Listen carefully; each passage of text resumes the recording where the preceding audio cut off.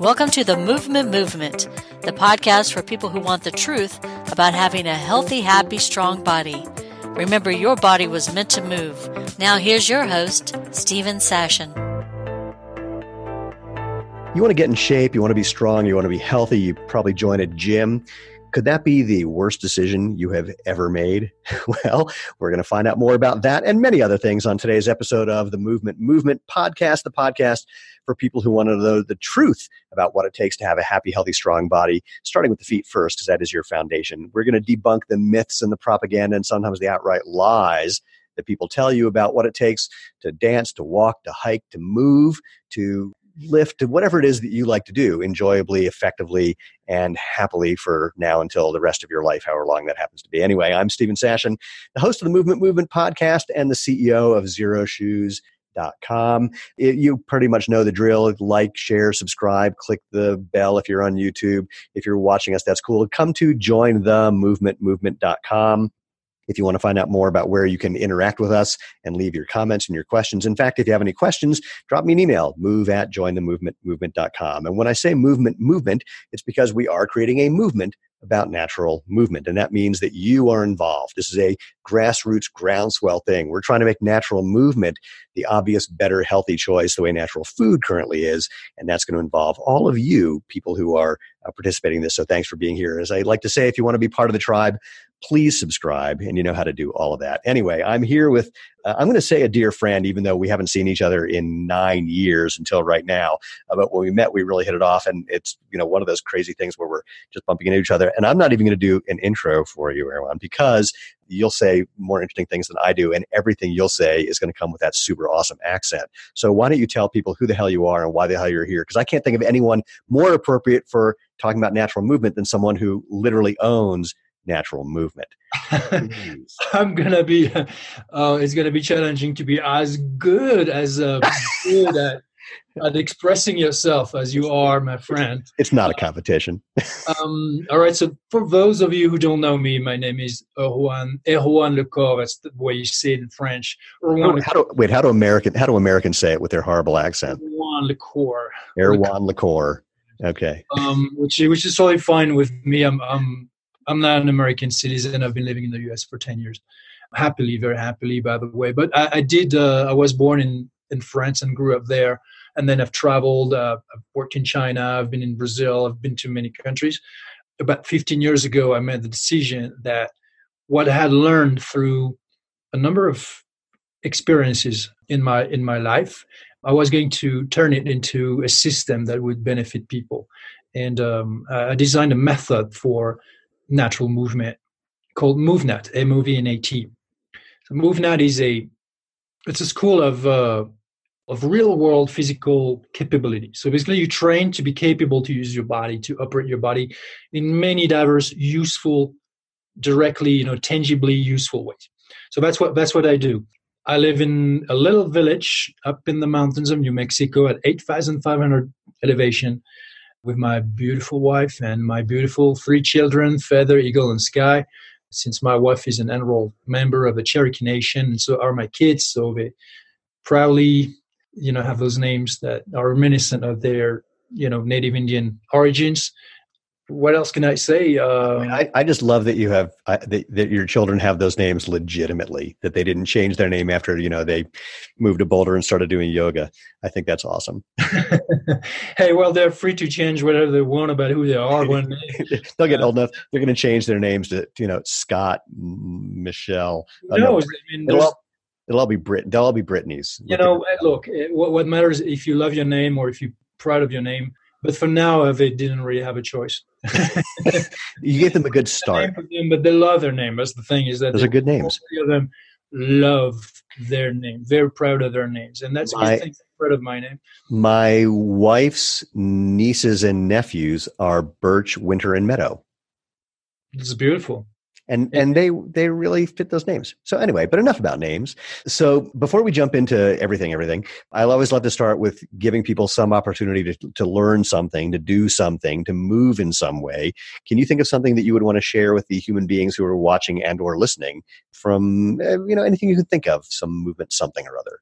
have no boundaries on this? Well, sure, very easy. Right now, so I'm against an adobe wall because I live in a very old house, old for the United States at least. So, and I am leaning against the wall, so I have support from my spine. But here's the thing: I'm in some kind of a hybrid position between a squat and a sit position. Now, I'm using a laptop, so I can right now. I'm going to hold my laptop, and I can change the position. Yeah. So, which is great because most people today work from laptops. If you are watching this from home, if you have tablet in your hands or phone or a laptop, you can then easily change that position, and then you can decide to go into a squat or to go into a different sit position. So let's see what would happen if I show this a little. As you can see, I'm sitting here. So change your sit position. If you sit on the chair, go down to floor level. Once you're on floor level, you have plenty of opportunities. Diverse sit positions. You could also then transition to a squat, and then you could also kneel if you want. So right there, challenging the static idea that you are supposed to be physically idle and physically static the moment you are looking at the screen. So just get some movement right there. I love it. What's cracking me up is, so Lane and I, we work long and hard hours. And so our schedule is sort of like roll out of bed, do some work, a lot of work, come home, make some dinner, sit in front of the television to relax and, watch TV for a bit and then repeat. But the thing that I do most of the time, I sit in front of the couch on the floor, the way you're sitting right now, or then I'll be cross-legged, or then I'm basically just shifting all the time, even while I'm just taking some time off and resting. And one of the things that cracks me up is every night when I do this, and I squat a lot as well when I do it. But I think when I was growing up, I didn't know anyone who ever did this. My parents never did. I never heard of people doing this. It was no one had a relationship to the floor. And so I love this whole idea of just have a relationship to the floor and how your body can interact with the floor with all those myriad things you can do. And just for you to know, I started this lifestyle when I was 19. I was back then following a kind of very maverick guy. So I was 19, he was 48, but he taught me a number of things. And basically I followed him in this lifestyle practice, which involved no furniture in the house. When I say we, it wasn't a commune or anything like that. Everybody had their own place in their own life. But it was like a little group, and we would, be sharing that lifestyle. Great support system. And then so I was sleeping on blankets, folded blankets. I didn't have a single piece of furniture in my house or TV, because none of that was necessary. I was doing day-to-day breathing exercises. We were eating back then vegetarian, organic. We were doing all kind of trainings barefoot. We were doing cold immersions.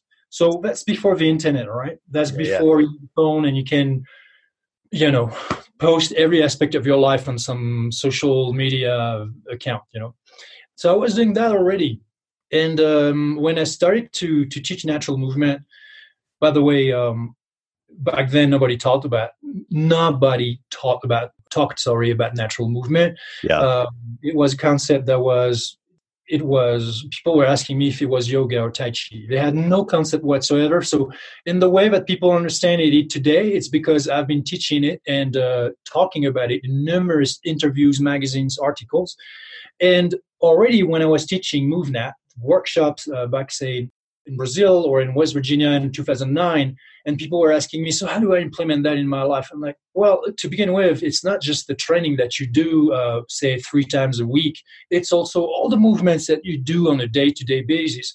And you have so many avenues for that. You can brush your teeth in a squat position or eat in a squat position. And so I was really inspiring people to add tons of simple natural movements, not those that you train, not those that you have to train because they're technical, like jumping and landing, hanging and climbing, but those that you should be doing every day, like squatting, kneeling, getting up, getting down, with your hands, with no hands. All of those, they are easily ignored. And I wrote a whole book about it, and they're all in the book.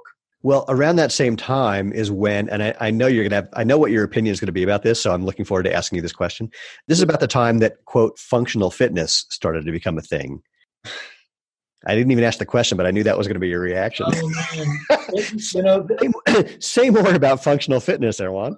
There are so many terms. There are so many terms. In that idea of living healthy or moving well, and this and that. And I don't blame people for coming up with terms that are going to become hashtags or, like biohacking, rewilding, functional this and functional that. But let's back up. So my observation is that it doesn't mean nothing.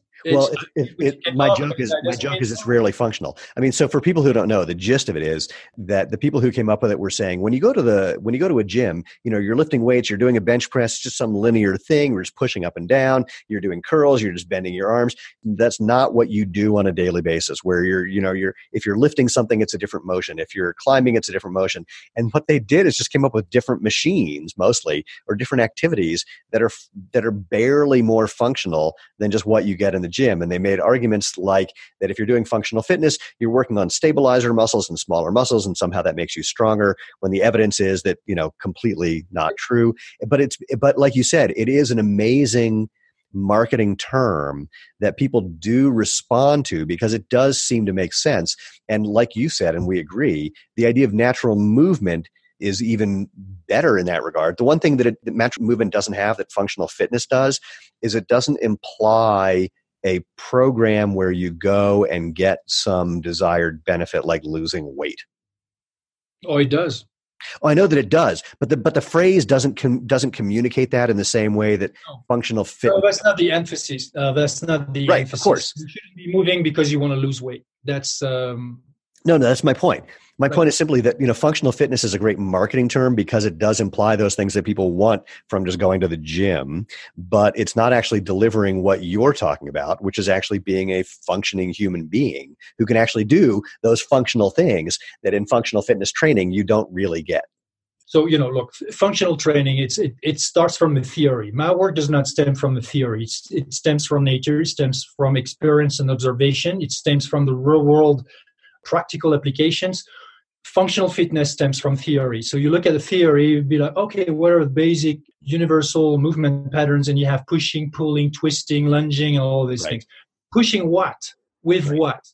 Pulling what with what? Okay. So if I do this with my finger, I'm pushing. And if I do this with my finger, I'm pulling. Is that what you mean? Is functional fitness? That doesn't mean anything. You have to be able to do it with your other fingers too. Because divorced from the original context where natural movement is or movement is normally done, and where it was shaped by such a long history of people moving in nature. So you can do lunging, you can do pushing, and again, pushing with your arms, pushing with your head, pushing or pulling with your feet. What do you mean exactly? It is divorced from context. What is it that you are trying to do that is actually practical? Explain to me, because I have to scratch my head. Why are you pulling? Are you pulling because you're climbing? Are you pulling because you are fighting, grappling? What are you doing? And there's something that is extremely confusing about doing movements that are completely divorced from the original meaning. When I have my people jump over an obstacle or balance on top of it or crawl under it, the practical reason why they're doing this movement is instant. Mm-hmm. Instant. Nobody's got to scratch their head why this movement is good for. Well, this movement is good for passing that obstacle, but performing that practical task. No question asked.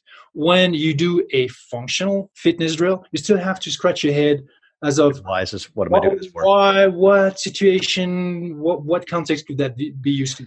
If you have to ask yourself what's the application of any given drill or movement, it's very likely that it's not practical in the first place. So functional look, what does that mean? If you do bodybuilding, you are using your body functionally. You got to have function in your body to do bodybuilding, yoga, dance, whatever the movement is. So functional movement doesn't mean anything. Right. It's just like movement culture. It doesn't mean anything because if I play ping pong, that's movement culture. If I play badminton or if I play darts, that's movement culture. Then if I do bodybuilding, that should be part of movement culture. Who are you to say that a bodybuilder is not doing some form of movement and using the body to do that movement?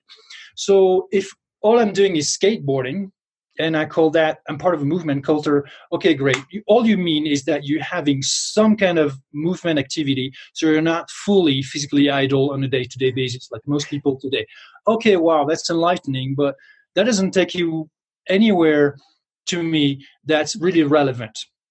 So when people, I love the example you gave of dealing with an obstacle and climbing over it or jumping over it or going under, or doing all the various things you could do with it. I want to come back to the thing I'm going to say now, and I'm going to say it now just so I don't forget. And that is, I'd love you to give more examples of some of the things that people do and learn to do when they're doing MovNat workshops. But here's the question I want to ask first, and I'll have to frame it this way. So I'm a former All-American gymnast.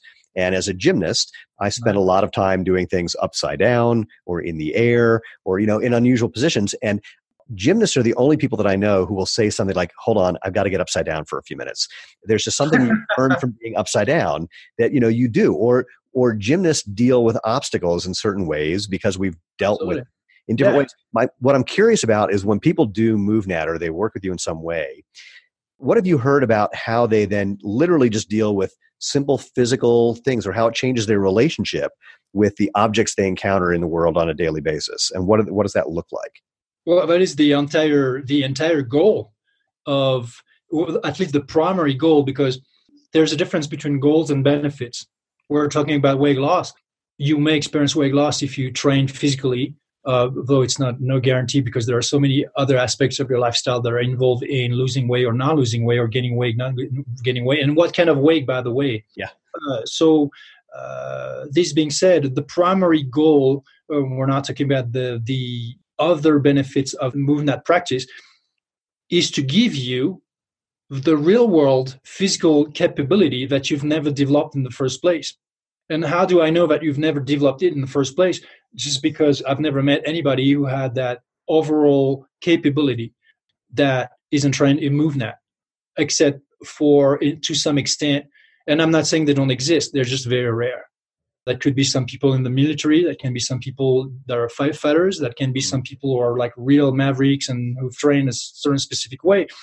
But usually people are either physically idle or they have some kind of activity that's just one activity, so it means that they're specialized. You go to the gym to get bigger muscles, for instance, or just to stay in shape, to get some kind of general strength. That's awesome, by the way. When I was talking about functional fitness or movement culture, I was not in any way saying anything. I was talking about the terms themselves and how I don't agree, because the terms are very misleading or confusing and vague. I'm not talking about whatever a person does in their life to improve their quality of life, to be physically active. That's beautiful. Regardless of what you do, I think that's beautiful. So I hope that nobody took it personally, because some people may identify as a functional fitness expert or student. Agreed.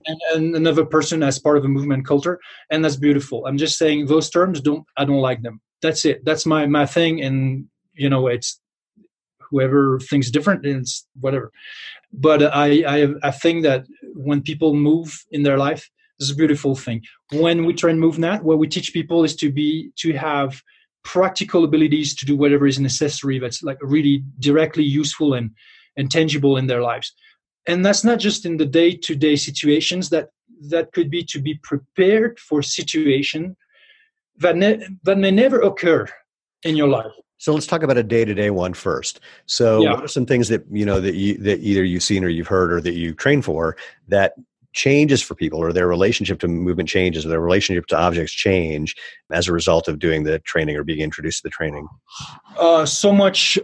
Just I'll give you one example. Okay, I'll give you one example. Most people can't even deep squat. Right. They cannot assume the position at all. Like they fall off balance. Without support, they fall off balance. So to give a person that simple ability, simple yet so critical to health, because if you're not, and that's functional, right? Sure. That's function. Except that function, we're not going to recover it through functional drills. We're going to recover it through natural movement drills. And when you hear natural, that's simply the way that you're supposed to behave physically on a day-to-day basis. So I'll give you an example. I'm going to just move my laptop here, and I'm going to change this.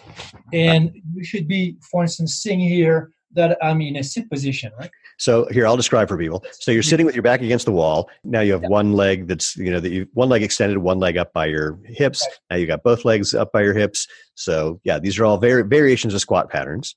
Okay. So if you try and move that, if you try natural movement, if you practice it, you may be able to recover, for instance, the ability to go like this and get back to a deep squat.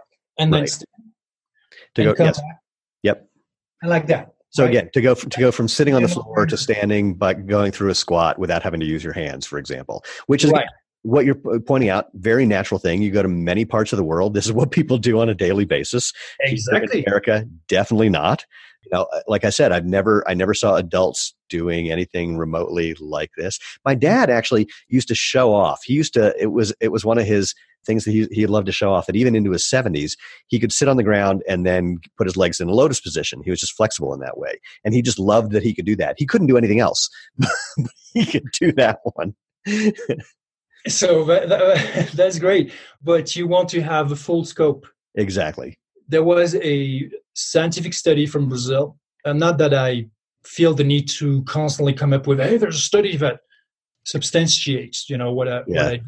Fortunately, our ancestors never needed any kind of science to be actually healthy and strong and resilient, and just to be able to be fit in the full sense of the word. But that study showed that people who had an ability to, from standing, get to the ground and back up without using their hands or elbows or knees. So clearly, greater mobility and greater real function.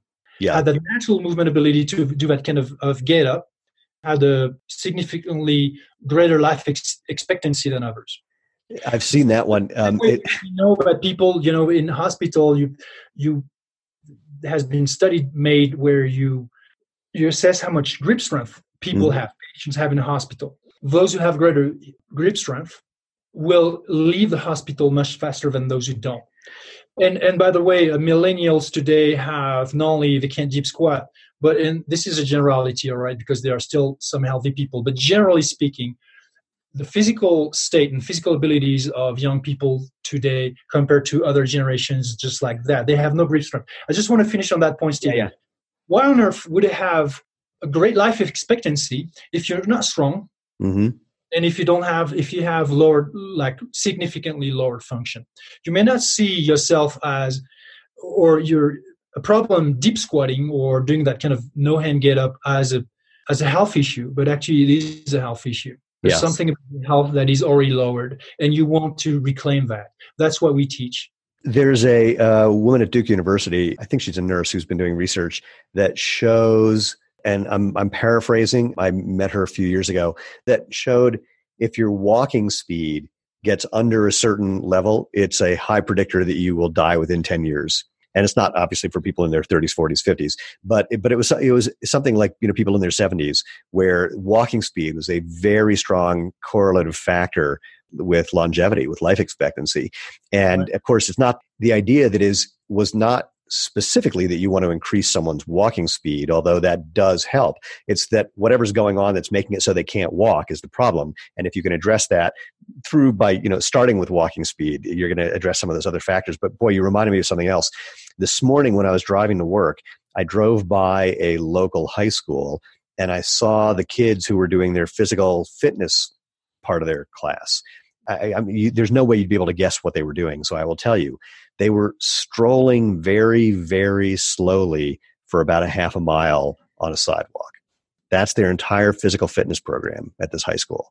It was amazing. I've seen it before, but I mean, I was literally reminded of it this morning when I saw it. That's all they do. In fact, sometimes when I'm out on the track training, when I used to train during the week in particular, they would come out and their entire physical fitness program was walking for a half a mile around the track, 2 laps of the track, like while they're just chatting, hanging out, strolling, that was it. It's like, wow. Oh, and I know it's extremely alarming. It is. I'm also curious about, for some reason, well, again, because of my own history, but I'm also curious just about the way we interact with our environment so when I thought about the not practical applications, but practical examples of what happens when people start moving differently, I thought about how I get in and out of things like beds and couches, which is often jumping or rolling either onto them or off of them. And if people haven't had that experience, they don't know that that's an option, let alone how fun it is to do that. Or wait, I'm trying to remember where I was. Oh my God, I know. I was in a store, where like a Sears or something, and they had mattresses. And so what I was doing is I was running. Yes, yeah. You have a. Oh, sorry. I finished the story. That's okay. Well, I was running towards them, and basically what I would do to test the mattresses is I would do a dive roll and land on the mattress, and then bounce off, and go to the next one. And some of the salespeople said, "Hey, you can't do that here." I said, "Hey, I have to test the mattress to see if it'll work for what I do on a daily basis." That's hilarious.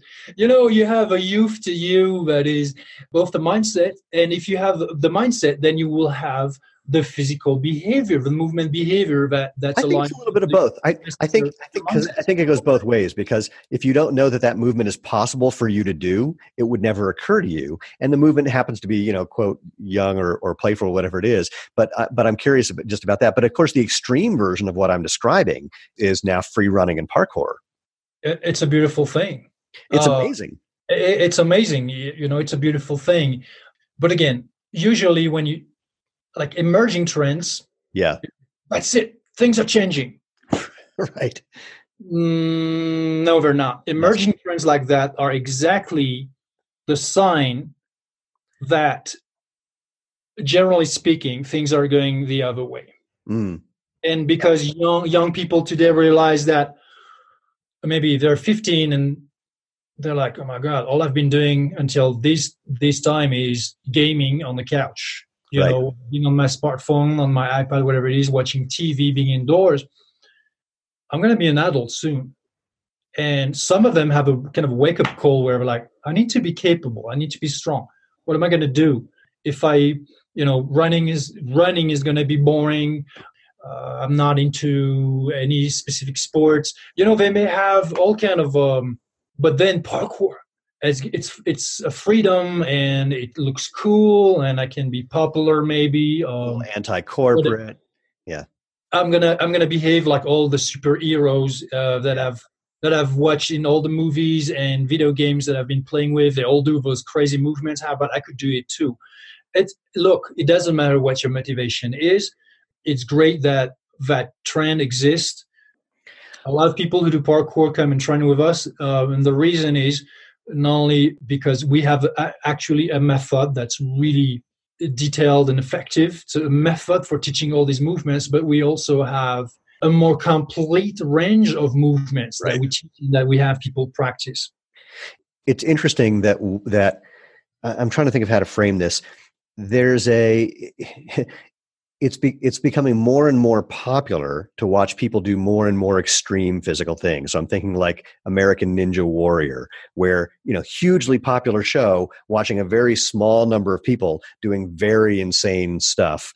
And it just makes me think about, what can we do to bridge that gap, to help people become more active, not because it's a prescription, not because we want to tell them they should because it's good for them, but to give people the experience of the fun and pleasure of that, and if you want to say the rightness of it. I mean, just again, so that there's not this big gap between sitting on the couch and being an American Ninja Warrior. It's an extremely important, very good, and very, very important point that you're making.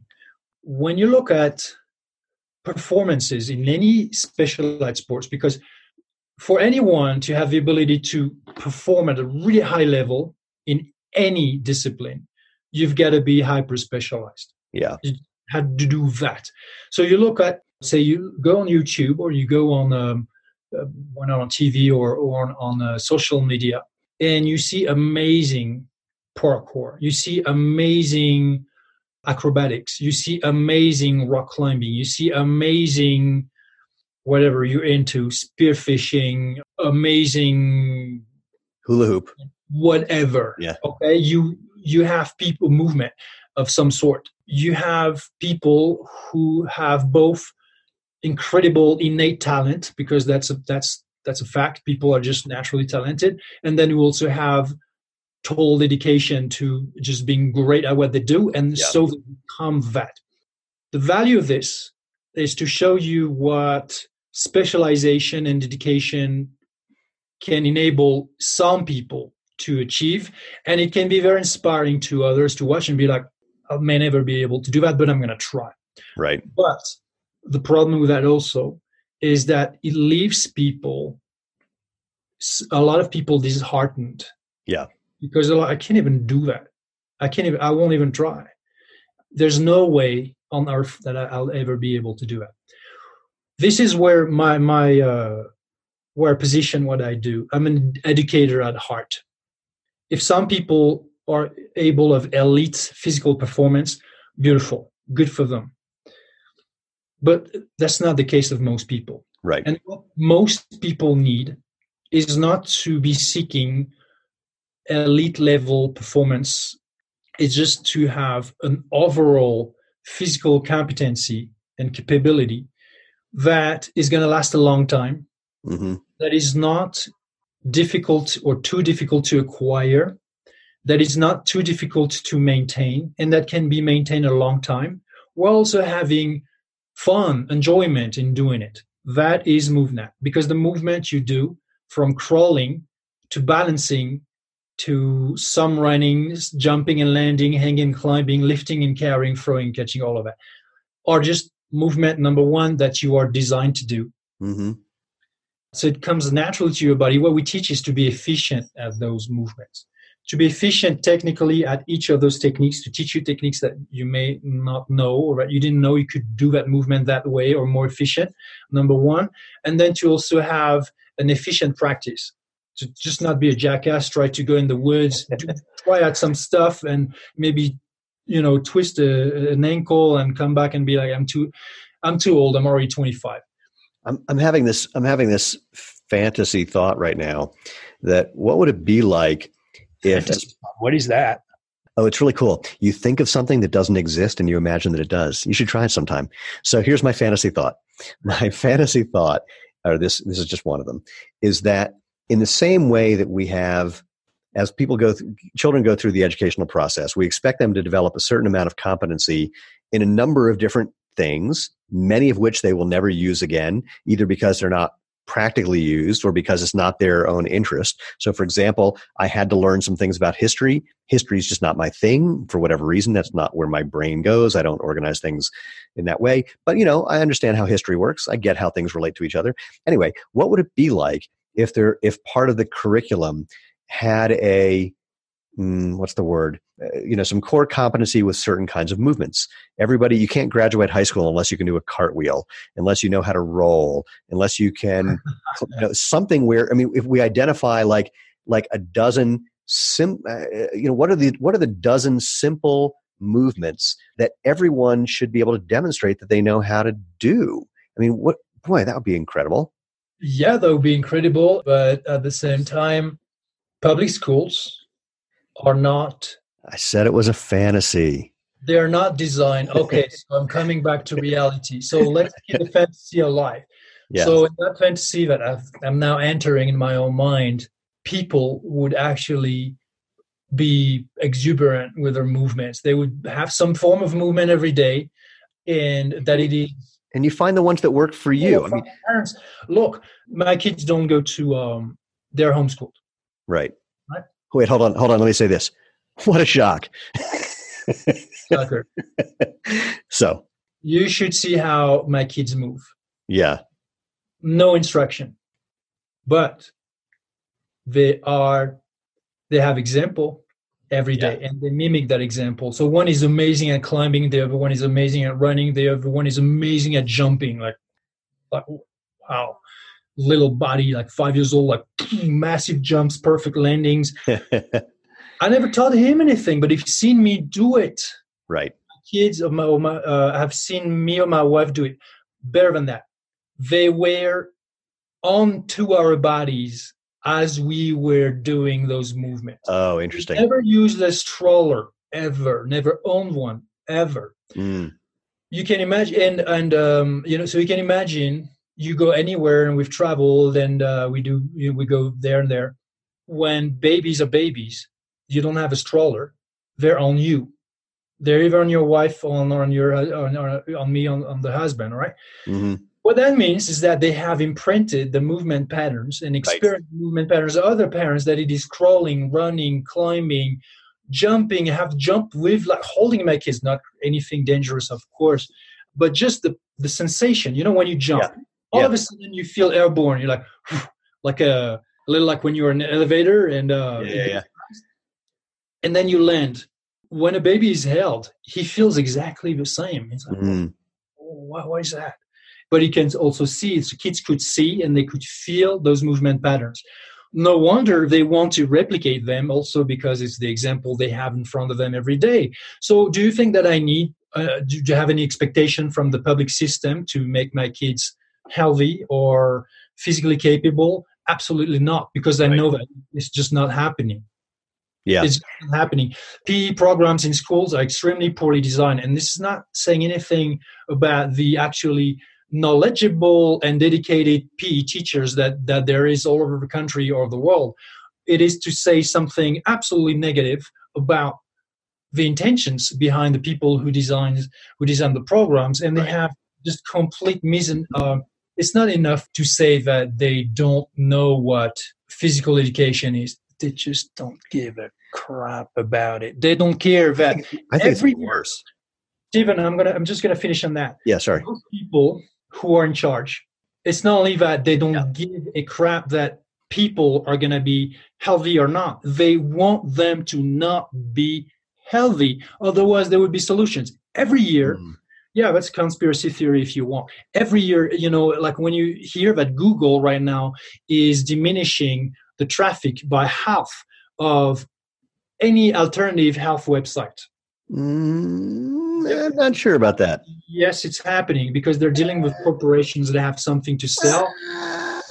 It's not. It's that's a whole different thing. Just verify. Just check it out. It's happening.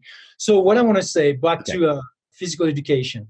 Every year, millions of kids leave school with having acquired zero physical capability. So they're not educated with a body. All right. Right. So what would happen if the same millions of kids every year would be leaving school without knowing how to read and write? Agreed. I totally agree. And it's funny. I'm thinking, like, when I was a kid, we had a thing that was called the Presidential Physical Fitness Test or something like that. And there was some number of activities, maybe 10 activities. And depending on how you did in each of these activities, you got different levels of some sort of award. And there are things about it that I totally loved. One was, I'm a sprinter by trade. I mean, that's what I do. And one of the events was a 600-yard run. And I think you had to do it in 2 minutes, something, or maybe 2:30, whatever it was. It was some time that frankly was not a really fast time.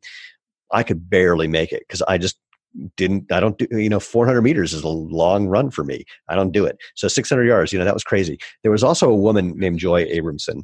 I hope I'm not embarrassing Joy to say this. I shouldn't have used her name, but there it is.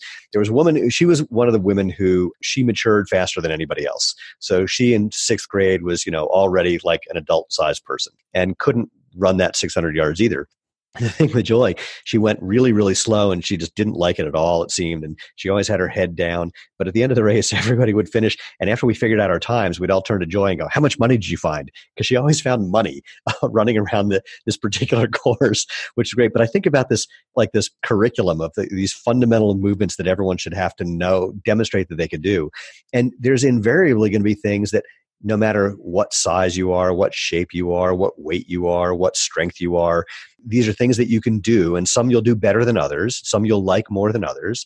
And I'm just enjoying this idea of what would it be like, to your point, what would it be like if everyone did walk out and had this core competency? And how would that change the educational system all along if we weren't expecting people to just sit all day, every day?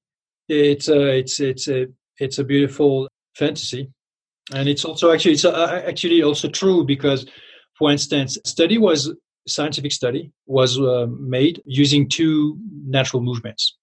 So the people who researched it said, "Hey, we're using the MoveNat method. So some people will be climbing around a tree, like hanging, and then they will also do some balancing." Okay. On some kind of, just balancing surface. That was the first group. And the other group would be doing yoga. Okay. Third group would be doing nothing. And then their working memory would be tested before and after. So before doing natural movement, after doing natural movement, before doing yoga. After yoga. Yeah, before doing nothing, after doing nothing. Mm-hmm.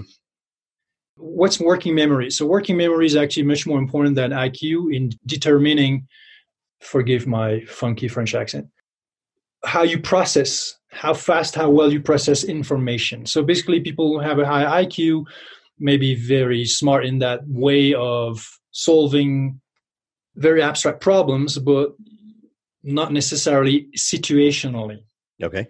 So with working memory, you're much better being situational about how you process information. And I'm not a scientist in that regard, so I hope that I gave a decent explanation of what working memory is.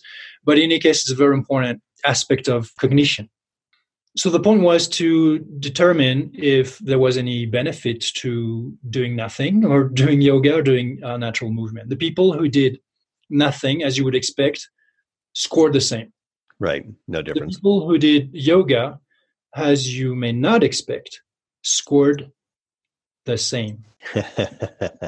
Interesting. The people who did natural movement scored much higher.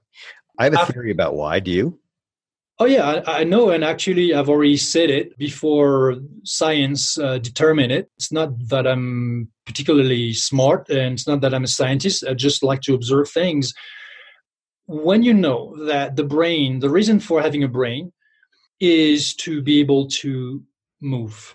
But not just doing any movement, because yoga is movement, clearly, or Tai Chi. It's for locomotion that is adaptable to complex environments, which is movement, natural movement in nature. So you're going to go through the forest. Surface is going to be slippery and stable and predictable. And through that, you are in one location, point A, and you look at point B, that's where you want to be. And your brain is already a fortune teller, determining how you're going to navigate so you get there. Yeah. It's extremely brilliant. Today, even like robotics can't achieve the same exactly. So that's the number one reason why we have a brain. So if you are that little animal that has like 1 or 2 neurons, I don't remember, and you're basically, you start as an animal, you're moving through the ocean, and then all of a sudden you decide to settle for the muscle life. You stick on a rock and you become not a shell, you become a plant. You become some kind of seaweed, and the first thing that they do, so they're born animal and they die vegetal. The first thing they do as they switch to the vegetal life is to dissolve their mini brain. Why? Because it has become useless. Why? Because they don't need to navigate their body with locomotion through complex environments. So adaptability of locomotion is the number one reason why we have a brain. Not a body, but a brain, not for abstract thinking, not for discussing the history of art and fine wines and things like that. It's beautiful, but that's not the primary reason. So it would make perfect sense that if you're going to do the movements that are adaptable, that your very brain is originally designed to take care of, that is going to boost cognition. It's going to boost brain function. Right. And you don't have a brain for movement and a brain for the rest of your activities. It's the same person, it's the same brain, it's the same cognition. So if you boost your cognition regardless of why and how, then it's going to carry over areas of your cognition that have nothing to do with movement, such as abstract thinking. Yoga won't do it. Why? Because in yoga, you do not adapt to the environment. As a matter of fact, you reject it. You don't want branches and sticks and rocky, funky stuff in the way, because that could destabilize you. Because look, when you do yoga, you can close your eyes, and because you think, okay, I'm more mindful. Okay, that's the point. Which of the two is more mindful? Is it to close your eyes and to do movement only on the spot? So you don't have to adapt to anything. Nothing is bothering you, right? And on top of that, you're replicating exact same movements that you replicate all the time. Or would it be to actually keep your eyes and all your senses open and to be extremely sharp and alert and responsive to all the information you get from a changing environment as you move. Right. Tell me which one requires the more mindfulness. That's right. It's natural movement. And this is why you gain more benefits in working memory and so many other aspects of cognition actually that have not been proven yet if you do natural movement than if you do yoga. And this is not to say anything negative about yoga. It's just an observation. Different thing. Yoga is beautiful, but it's not what people think in terms of benefits necessarily. Right. Kirk Erickson's a researcher. I don't know if he still is. He was at the University of Pittsburgh. This is maybe 7-8 years ago. He published a study. It was a longitudinal study that I think they did over about 9 years, where they looked at elderly people and they did an fMRI and checked out their brain. And then they tracked them over time. And I don't remember if he assigned groups of people to be the groups that walked versus the groups that didn't. But suffice it to say, at the end of the study, the elderly people who had done more walking had retained more brain matter, more gray matter in their brain. And I called him and I said, why do you think this is? And he said it was from the stimulation of being out and walking and seeing things and feeling things and hearing things. I said, can you imagine what it would have been like if they actually were feeling the ground and they weren't in the stupid shoes? And he said, oh, yeah, that would have been a whole different thing. I said, exactly. Yeah. And on uneven surfaces. Uneven surfaces. Yeah, Because exactly. if you're barefoot, but you're barefoot on flat, on flat, it's completely predictable. The stimulation to the feet is exactly the same all the time. It's so funny. I went into Costco this morning and I love the Costco floors. I was barefoot. I love the Costco floors. They're nice and smooth and cool, but I like it even more when I get out into the parking lot and it's all that extra, all those extra sensations. And it's a different thing, but it's sort of like, both of them are good. There's times where you want to get the stimulation. There's times when you want to rest. There's times where you want something nice and smooth and cool. Absolutely. Yeah. Absolutely. There's nothing, God, I love my comfort, man. Some people say, oh, comfort is bad. And no, trust me. If I was to remove all and any comfort from your life, you would be screaming. Comfort is what we are naturally, evolutionarily, it's looking part for. of psychology. We want comfort. Everybody wants. Dogs want it. Dogs, you let them go on your couch and they make it their own. And if you try to get them off the couch, they'll start to be gnarly, So comfort is great. Did you just call me a dog without knowing it? Did I?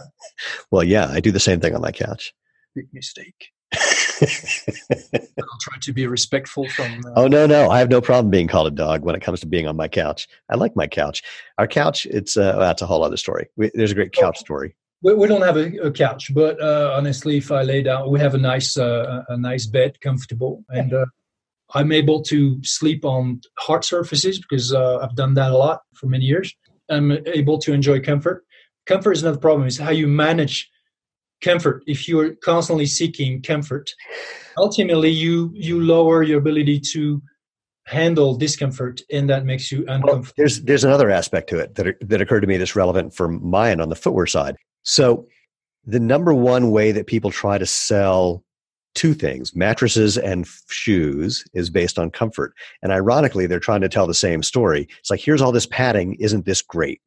And when people go to try on shoes, they try them on in a store and they'll say something like, oh, this feels really comfortable, because they like the cushioning or the texture of the material or the whatever. But in real life, those things aren't actually comfortable. Our product developer, Dennis, loves to say, if I asked you to do 20 push-ups, do you want to do them on the floor or on a memory foam mattress? And everyone says, well, on the floor. He's, well, why? It's like, well, because you get more feedback, you get more response. So, well, it's the same thing with your feet. If you use your body, that's actually more comfortable because you're more efficient. If you just put yourself on the mattress, you're going to get stuck in there and you can't really move correctly. And eventually your body reacts badly and it gets worse and worse over time. Same thing when you're doing the same thing in footwear. All that cushioning doesn't actually help.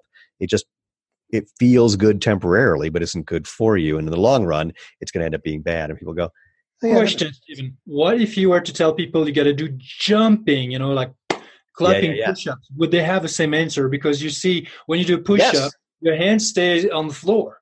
They don't take off. What more. In fact, if you basically have to land. Even more. In fact, I was thinking that exact same thing. If you have to jump and land, it's the same thing. The cushioning isn't good because it makes you unstable and puts your joints in bad positions, and that's where you're going to screw things up. I mean, the only way you get the feet, it's like when I tell people how to run barefoot, I go, take off your shoes, and they go, but you sell Xero shoes. I went, right, I know. Take off your shoes. If you're going to, if you're worried about the ground, that's why we make Xero shoes, next best thing to barefoot. But the important part, take off your shoes, find a nice, smooth, hard surface. And they go, well, don't you want to do it on the grass first? Like, no, hard surface, because you need to get the feedback to then develop the right movement patterns so that you find that that's actually really, really comfortable to do, more comfortable than running on something soft, because your body knows how to react to that and reacts to it better. And again, my favorite thing is when people say stuff like, yeah, but we didn't evolve to run on concrete. I go, have you ever been to the plains of Africa where the packed mud is as hard as concrete and the things that are packed into it are sticks and twigs and pointy things that are worse than any piece of concrete you will ever step on in your entire life? The surfaces we run on now are just a dream compared to what we evolved to run on. And I'm not saying that you want to stay on the road all the time. Get off and play, jump on things, climb over things, jump over things, get on a trail. But so the idea that, that somehow we haven't adapted to be able to run a marathon on the road is, of course, absurd. When I moved to the US in 2009, first workshops were in that summer, 2009. And then I don't know if you know that, but I actually moved to Boulder. I did not know that. So that was from, say, mid-2009 to, we didn't know each other yet. I think I've left somewhere around January 2010 or something. So I just stayed there a few months. But where I was living was close to those, not the Flatirons, but the other part. Anyways, I would go up there barefoot. Yeah. And that's even before the barefoot trend started. Right. And man, I was going up and down, and people were just stunned. Oh yeah. I guess today more people have heard of that idea of barefoot running, but they still think that to be actually barefoot is like really radical and like near impossible. Oh no, I hear it all the time when people, when as I'm running by someone, when someone says, you can't do that. It's like, I didn't you notice I just did it? Yes. Yeah. It's amazing to me that the way I describe it is, well, actually, I'm going to back up and talk about Irene Davis again, because she said it great at an American College of Sports Medicine conference last year. The last question for this panel discussion about footwear that I was involved in, she said to the panel, which included people from Brooks and Adidas, she was, look, in the 60s, we were running in super thin-soled running shoes and playing basketball in Chuck Taylor Converse shoes. We weren't getting the kind of injuries or the severity of injuries or the number of injuries that we get now. So what problem were you trying to solve, and why didn't it work? And, the other guys had no answer. And now it's been so long, it's been 50 years plus, that people have had the idea that you can't be barefoot, that you need shoes with motion control and arch support and all the rest, that it's no longer marketing that that shoe companies have to do to convince you of this. We teach our children. We tell them that it's true. It's common knowledge. It's conventional wisdom. It's the way it is. And part of what, you and I are talking about doing is not only breaking out of that, but it's not creating anything new. It's just reminding people of what they knew as children, what they experienced as children, what we all did up until like 50 years ago. And so on the one hand, we have a big challenge in front of us of combating hundreds of billions of dollars of corporate interests. On the other hand, we have the simple challenge of just all we're doing is reminding people, just asking them to wake up a little bit, which is way easier than trying to teach them some new thing that requires, a whole bunch of explanation that makes no sense. You just said that, which I agree with you, is that we're providing inspiration and solutions, be in the term of software, as I do, like the method for training natural movement, in terms of hardware, like you do with your high quality minimal footwear, and but yet that we're up against corporate interest. Yeah, billions and billions dollars industries. All right, so back to that Google thing. Please check it out, because you wouldn't be surprised that the number one search engine has ties with those huge corporate interest. Oh no, I'm suggesting it's simpler. To prevent some alternative. No, I'm suggesting it's simpler. You found. No, my contention is that Google only cares about two things. One is giving people, and not necessarily in this order. One is giving people, no, actually it is in this order. It's giving people relevant results. And what I mean by relevant results is that when someone searches for something, they end up finding something that they'll click somewhere and they want to click on it, or they'll click somewhere, not find it, come back and click on something else, but they'll find enough relevant results that eventually they get to where they want to go. But here's the key, here's the caveat. They want the companies who are giving the relevant results to be paying for it. So things that used to be free, you now have to pay for. So the top positions in Google are now paid ads. And the side positions in Google are paid ads. They've actually taken the homepage and made it more about paid results than non-paid results. So it's not that Google is consciously trying to control the dissemination of information. It's that the information is being presented in a way based on who is able and willing to pay for those particular relevant results. So sometimes there will be corporations who are willing to pay more and they're going to get the results, and the quote alternatives are not pushed down deliberately, but just harder to find because the paid stuff is what pays the rent for Google. And sometimes, depending on the search, it's the alternatives that are the ones that are providing more money to Google and therefore getting better results. And often, I mean, the problem that we've seen with both Facebook and Google is what's happened now is people realize that, and they're willing to pay more money to get in front of people with things that are patently false. I'm not talking about alternative medicine or health, although that's one of the domains where this can happen. But basically, just people know that since Google wants to make money, all you have to do is provide them a way of making money and they will promote you more. It couldn't be simpler in certain ways. And because of that, couldn't be more horrible. That makes sense. I still believe that there are conspiracies. Oh, I don't. Well, there's like many. There may be, but look. But the simple thing is, if Google were aggressively trying to do what you're suggesting, there are so many conspiracies and conspiracy theories, and simply things that are factually inaccurate that they would have to track on a daily basis. It would require the entire population of America to do that. I mean, the simple thing is, if they really cared, the flat Earth movement wouldn't exist. So they don't care. That's not their goal. Well, listen, the flat Earth movement does not sell anything. The people. No. Yes, it does. Oh, yeah, it does. There are people. Okay, listen, brother. There's no flat Earth billion industry business. All right. However, there is the industry just for medication, whatever has to do with health care.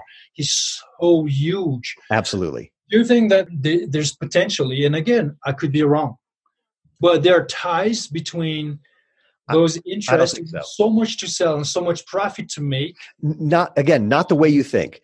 If anything, because as someone who's been involved in trying to market products, here's what I can tell you. A couple things. So when we started this in late 2009, through 2010, 2011, I couldn't advertise on Google because I couldn't afford to, because the big shoe companies who were selling things they called minimalist but weren't really minimalist were paying huge amounts of money for every click that they got. They were just sucking the clicks out of the universe, if you will. So I couldn't pay for them. Now, Google didn't need to do anything for that. I mean, that was just the corporations trying to control the conversation and using these platforms to do that. Now, I don't think that the corporations per se have a relationship with, say, Google in that regard. But what happens is this: the more money you spend, the more you then get access to tools and ideas and information that allows you to spend more money. Okay. So how about this aspect of conspiracy? Simply, it's a commercial conspiracy. Is that Google won't tell you that the research, the result of whatever tell anybody is biased based on pay to play.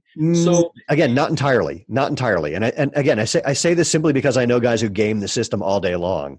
No, but anybody who's going to go on Google, and that's pretty much everybody, to search about, say, minimal shoes, expect unbiased results, right?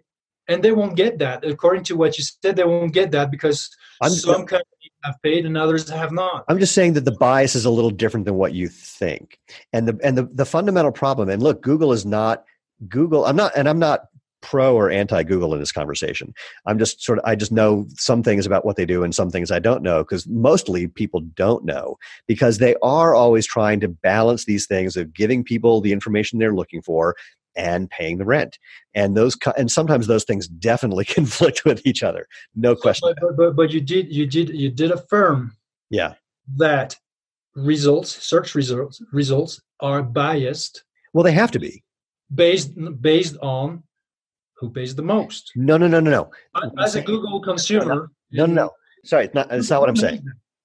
What I'm saying is, who thinks about it? No, what I'm saying is what you see on the homepage, it definitely has is being impacted by who pays the most. But that's not the entirety of search results. Okay. So there's the paid results and the unpaid results. Okay. And one thing Google has played with is how to make it clear that something is a paid result versus an unpaid result, but not making it too clear. And so it's definitely doable. The results aren't skewed by a bias for some particular thing. But telling you it's a conspiracy. What's a conspiracy? It doesn't have to be something crazy about aliens. All it has to do is something that people do without telling you. Well, look, you live in New Mexico. You know that we know that you're already controlled by aliens because everyone's coming to hang out by you. So that's a given.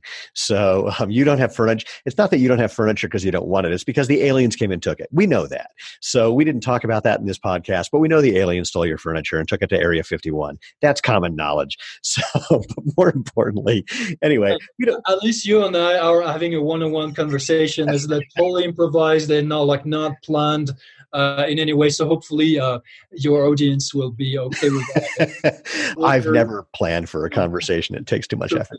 So but for sure, I like to say this. I've always thought before I even started what I do, that I was up against not a conspiracy in a society, but at least such layers and layers and layers of conventions and absolutely what I call normalcy that is not necessarily your friend. Normalcy is not your friend. The same way Terence McKenna said, culture is not your friend. So today's culture is what we call normal, is actually in so many ways beautiful and practical and just very practical. But not normal. At the same time, it's in so many ways unhealthy, and we want to question that. And there's also lots of industry that just don't want change, don't want it's even alternatives, and that's what we do. So clearly, it's not easy, and clearly, it's such a fight or a quest. Well, I think into mainstream. I agree, and I think there may be another way of playing it too. I want to back up to something you said before about. I can't remember about kids and the physical education program in schools. I know that some of the influence on physical education programs has happened because of insurance problems. So for example, I know that when I was in high school, I was a gymnast. So we had trampolines. And I know that there was a number of very high profile lawsuits where people made so much money suing the school or suing coaches or suing the trampoline manufacturers, and trampolines vanished from schools. Now they're back in trampoline parks, and so there's this sort of ebb and flow. But I know that a lot of what has happened in physical education programs of schools has been dumbed down, if you will, because the schools are worried about getting their asses sued if they do anything that could put people in, it used to be just physically dangerous or harmful situations. Now it's emotionally harmful situations. Now they're worried that, if they have kickball, that someone who gets picked last is going to sue the school because they were excluded because of, whatever the hell it is. So what this leads me to is I'm not trying to complain about this. I'm actually thinking, as we move forward, the question is, how can we align ourselves? And I don't know if this is possible. How can we align ourselves with the same people who have been controlling the conversation, if you will, in a negative way, to demonstrate that this opportunity that we're presenting is actually positive, can make them more money, can save them more money, can be more efficient in various other ways, because we know that it can. We know that it can reduce healthcare costs, for example. Now, again, there are people who have conflicting issues about healthcare costs. Some people who want it to go up because they make money on it. Some people who want to go down because it costs the economy. People who actually own the healthcare or insurance, health insurance. Maybe. I mean, again, there's a conflict. I'm not saying there's no conflict there, but what I am saying, what I do think, is, again, like when I started the podcast by saying this is a grassroots, groundswell kind of thing, I think that the message of natural movement is so screamingly obvious. Here, let's back up to the other thing I say. We're trying to make natural movement the obvious choice, the way natural food is. So clearly there are people who make a lot of money selling processed foods that are not inherently good for people. Many of those same companies are now providing and promoting more natural food. Walmart is the number one provider of organic produce in the country. So while there are conflicts, when something becomes so obvious to a certain group of people that the movement, if you will, or the momentum is obvious to the, let's call them the powers that be for the fun of it, then they're going to go for the ride. Gluten-free was not a thing until, big companies went, oh, there's people who are actually having issues with this, and there's other people who aren't having issues, but they're going to want to take care of this. We can actually get behind gluten-free. So maybe there's a way. We can definitely change the culture, but it's usually the small players who do that. Well, and here we are. I mean, exactly. I agree with you. For instance, I just came back. I was at an airport recently, and I was hungry, didn't eat the food in the plane. And so I looked at snacks, and I was happily surprised to see the amount of healthy, or at least, not too bad alternatives in an airport, in a store at an airport. All I can think of was, okay, that has to do with the paleo, the keto movement, all of that. They are just changing. A number of small players are changing the industry. Well, yes, because look, you put those products on the shelves. Either people want that kind of product or not, and they don't. And if they do, it flies off the shelves. And right. When it does, then the people who manage those stores are going to order more of the same product and more similar products. So basically, it's in the hands of the consumer. We always know that. It's in the consumer. And the consumer's consumer relation to what they believe is the best and what they like the best, and influences that that are not mainstream, at least originally, eventually may become mainstream. Yeah.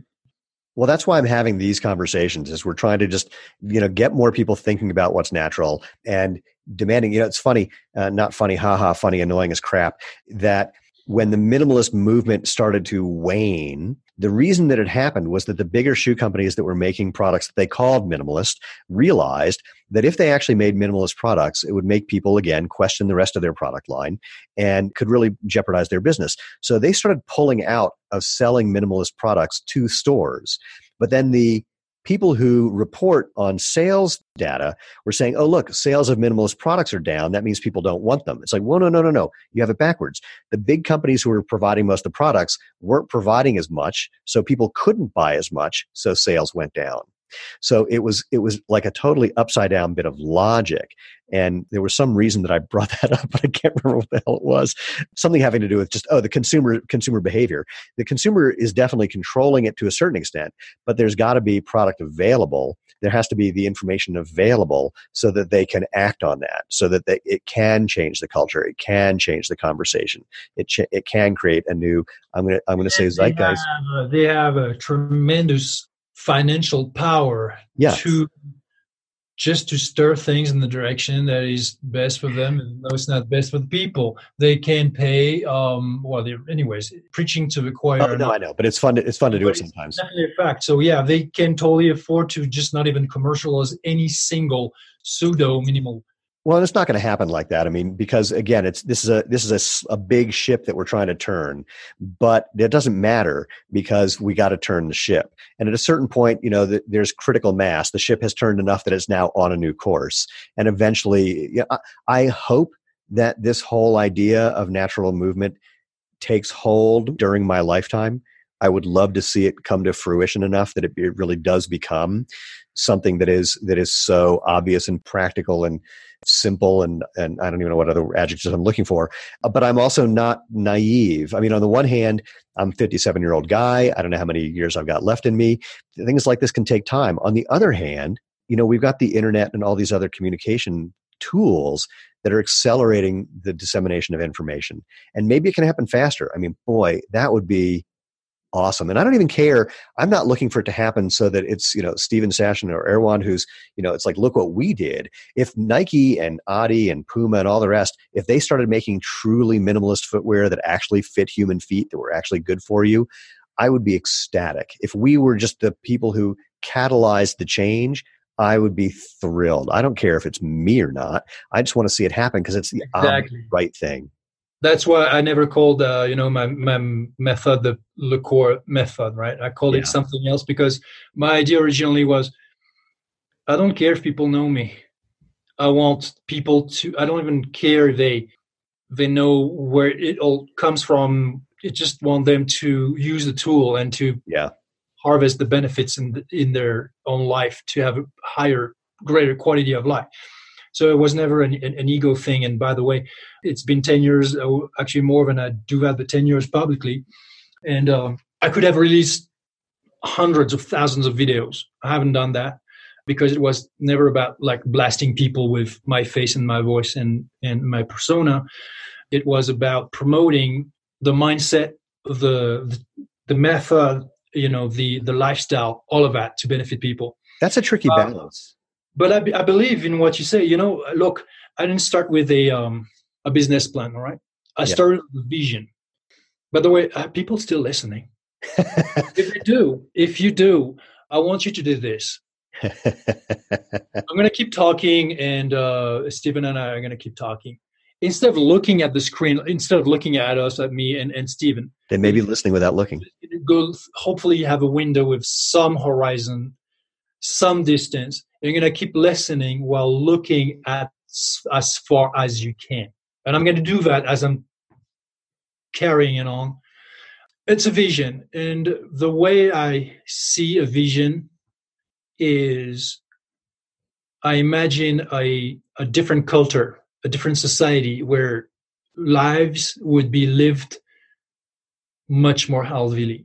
And that I would be one of the people to create that change in this time we live in.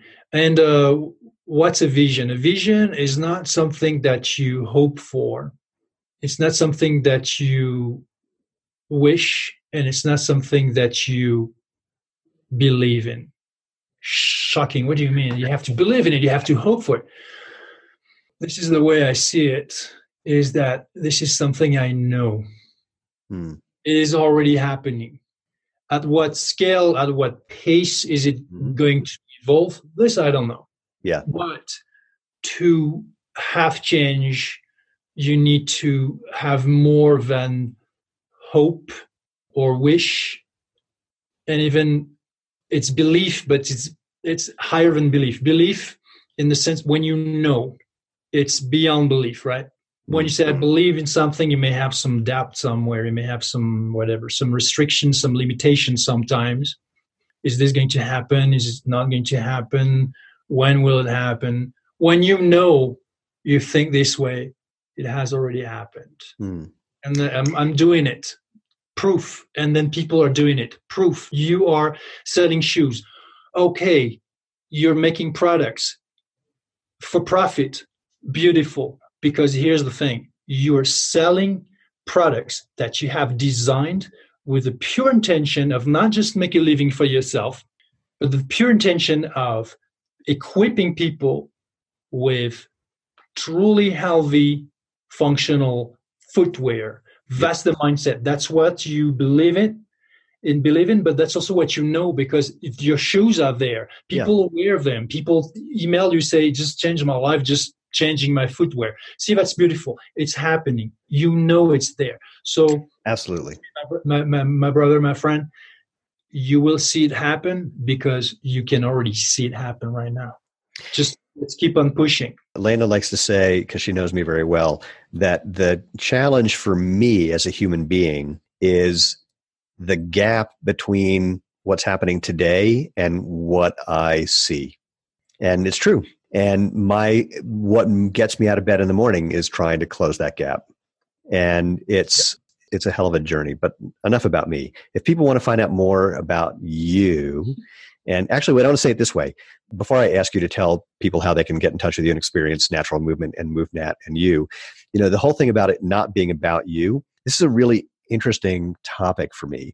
I never wanted Xero Shoes to be about me. The first handful of videos that I made, I don't even remember if I had my face to say hi. I think I might have, but then it's just 10 minutes of my feet, and which had some interesting repercussions. But enough about that. But what happened was people were, from like the 2 seconds where it was my face saying hello, people would recognize me. And something that I knew, but I was really trying to resist, was that human beings relate to other human beings. And so I've made a bunch of videos, not because I want it to be about me, but because this is something that I talk about all the time and I want to share this information. And I know that people relate to human beings. Am I the best person for people to be relating to? I would never suggest that. Even if it's true, I don't know and I don't care. But even not for you to decide. Absolutely correct. What you decide is to put yourself out there. I do it because I do it. To be in the arena by doing all these videos. Actually, I believe I'm going to start soon to do that. The same. Well, here's my joke for you. It's not for us to decide if people are interested or if they like us or if they don't like us or if they find our information, our insights relevant, our conversation relevant. I like to say I'm not personal. So. But here's my joke about you. When you said I haven't made a bunch of videos, my response is that's a shame, because one of the things, because again, people like to relate to people, and in terms of what you're doing and what you're teaching, you are in fact the embodiment of that. And look, dude, you're one of those guys, women want to be with you, guys want to be you. So, you're such a great example of living what you're talking about that I'm going to encourage you to do more because there's value there. I mean, there's value in just having, people already relate to you when they come and do courses, but the value is having the information have a focal point. And I would argue that you are a very good focal point.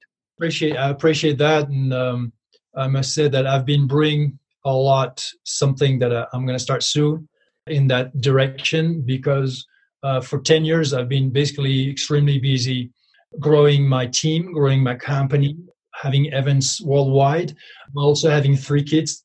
So, and be a real father for them, be there, changing thousands of diapers, just being there for them every day. And then writing a book, my book is like a almost academic level in the sense of the amount of information. And so I'm looking forward to it. But I also can feel, and also I wanted to give some space and give my team, my community a voice too, to just have that lifestyle and that example, that inspiration to be also not just in my hands, but to be in the hands of community. But at the same time, I realized that I founded this, I started it. Some people start to call me the godfather of natural movement. I won't disagree with that. And I feel ready now to put me a little more on the front line. Good. So that's what I'm working on. Well, as you do that and people want to find out more, why don't we wrap this up by you telling them how to do that? Okay. So number one, since you were saying how do you experience natural movement? So number one, experience natural movement. You've been actually experiencing it your whole life, except you didn't know it was natural movement. When you were a kid, you were crawling, jumping, hanging, you were doing all these movements, and then somehow along the way you were told that was not the right way to exercise or an acceptable way to behave in public and this and that. So basically it was never the right place, never the right time. And so you've lost that natural movement drive that you once had in you. One way to reignite it is just to start practicing it again. And if you want information, tips, or even find people who can train you online or in person, to find videos with examples, and you just go on movnat.com, movnat.com. It goes for moving naturally and moving in nature, because even though we train a lot of people, not in nature, because we got to be providing that training where people are when we find people, but we also train them in nature, and we also encourage them to take the skills that they learn indoors or outdoors, but like in our urban environments, back to nature. We want to send people back to nature with the skills that were once truly universal and that today are not anymore. Good. Well, I hope people do take you up on that and do come and see you and experience what you're doing. I can't wait to... Oh, wait, there's more. Hold on. You put your finger up. I wrote a book. Talk about the book. Jeez, man. Don't make me cue you for everything. I mean, if you have, vision and reading skills and everything else, I mean, pretty much you can open a book and educate yourself. And that book that I wrote is called The Practice of Natural Movement. by Victory Belt. It's available on Amazon, but other in Barnes and Noble and all.